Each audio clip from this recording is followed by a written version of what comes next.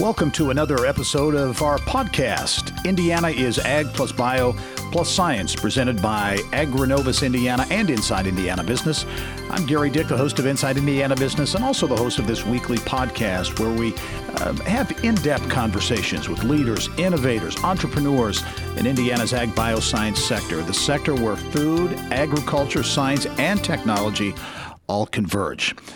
This week, I'm excited to sit down with Troy Fiechter. Troy is the CEO of Rogo. And Troy, welcome to the podcast. Thank you, Gerry. I want to talk about your path to where you are now because it's very interesting. But where are you? First of all, where are you from? Where do you farm? Yeah, so we have a large commercial farming operation there in Bluffton, Indiana, where we have row crops and livestock. And it's a substantial operation, right?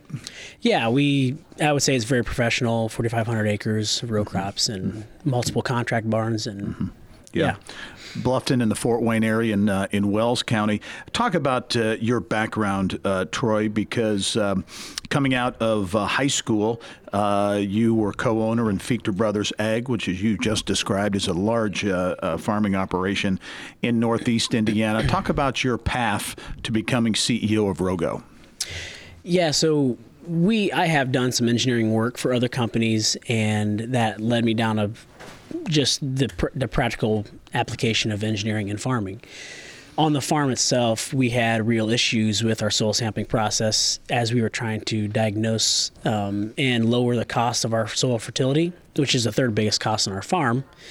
And so that's where the idea came from, to build a soil sampling robot to fix these issues.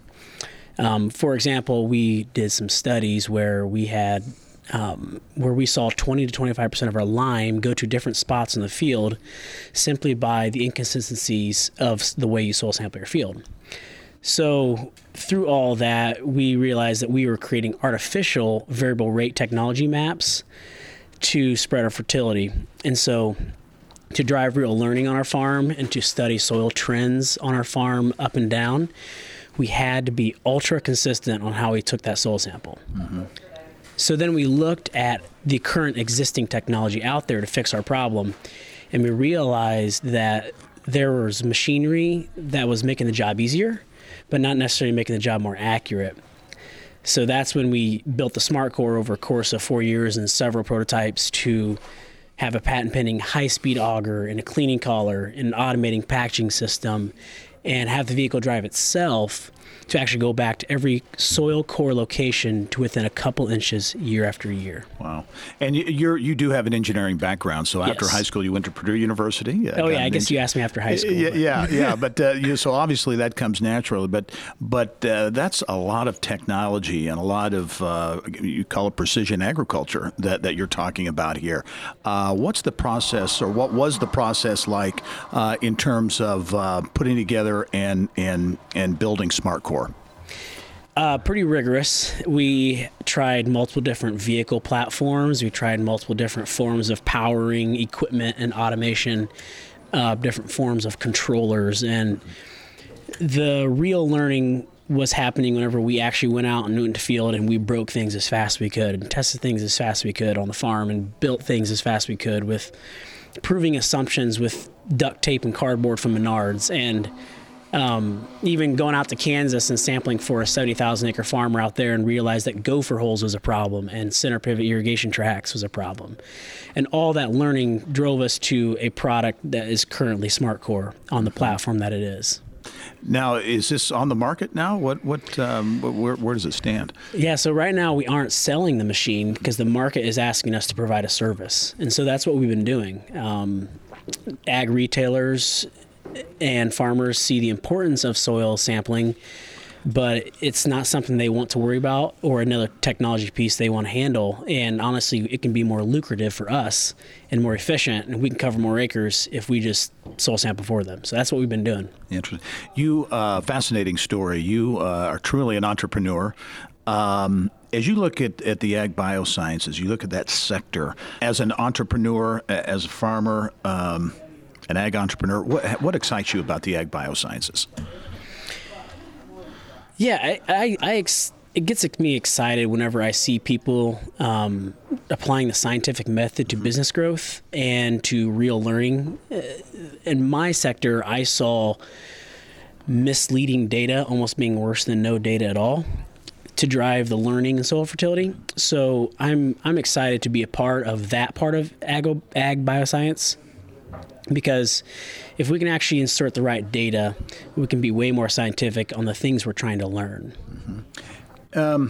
As you look at the world of ag bioscience and modern farming, precision agriculture, growing your business in Indiana, as you look at Indiana as a state and the support for agriculture here, what's your take on that? I love Indiana. I love how it's so ag-based. They do a great job celebrating the hard work of a startup company. There have been many people that have surrounded us with the resources to help us learn how to grow a business. This is more general to being in a rural area, but I just love building things on a farm where we can break things fast.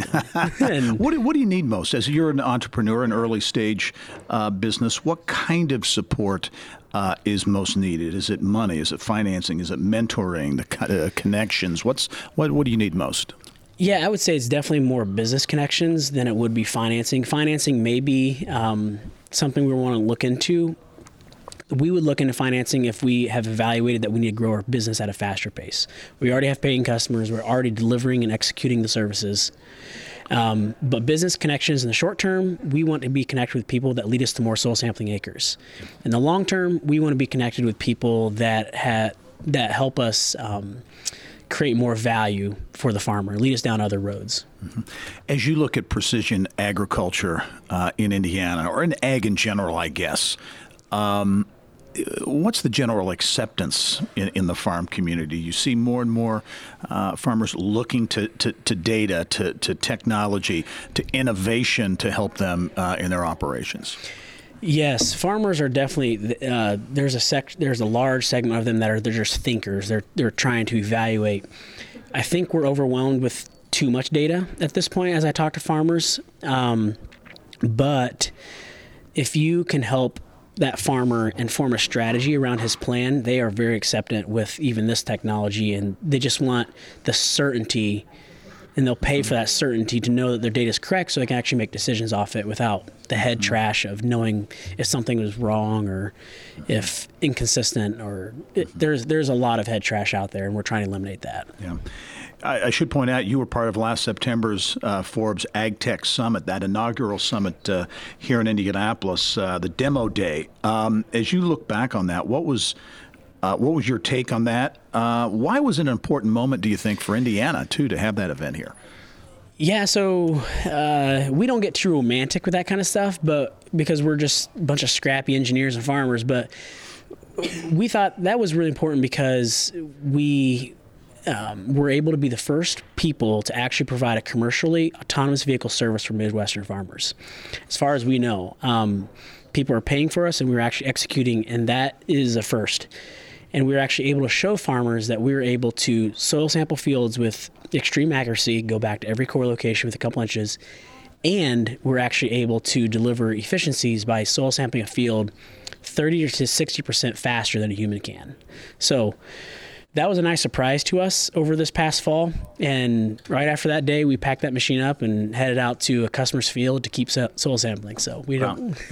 Interesting, fascinating story. As you look ahead, what's next for Rogo? As you look 5-10 years beyond, this is an industry, and technology obviously is constantly changing. Where do you see Rogo a little longer term down the road? So we want to become a platform. I do believe as we learn more about our soils and the chemical characteristics, we're also going to learn more about the biological characteristics. And we want to become a platform for other technologies to put upon our vehicle or whatever technologies we develop. I do believe that we're always going to have something touching the soil to actually diagnose it and learn more about how to grow high-yielding crops. I don't think it's going to be a drone flying overhead telling me what's going on 6 inches below the soil surface. So I want to be there. We're in the soil fertility space. We're not in the soil sampling space, just like Henry Ford is in the transportation business, not in the car business. And we want to be connected with those businesses that want to really drive this industry forwards. Very good. Troy Fiechter is the CEO of Rogo. It's a Bluffton-based business in Northeast Indiana. Troy, thanks for your insights. You're a true innovator in agriculture and an entrepreneur. We'll look forward to following your story as well. Thank you very much. Thank you all, too, for joining us on this Season 2 of Indiana is Ag plus Bio plus Science. It's a weekly production, a partnership between Agrinovus Indiana and Inside Indiana Business. I'm Gerry Dick. Thanks for joining us. We'll see you next time. This podcast is a product of Inside Indiana Business, hosted by Gerry Dick, produced by Libby Fritz and Joe Ullery, and was recorded on location at Launch Fishers. More people get Indiana business news from Inside Indiana Business than any other source.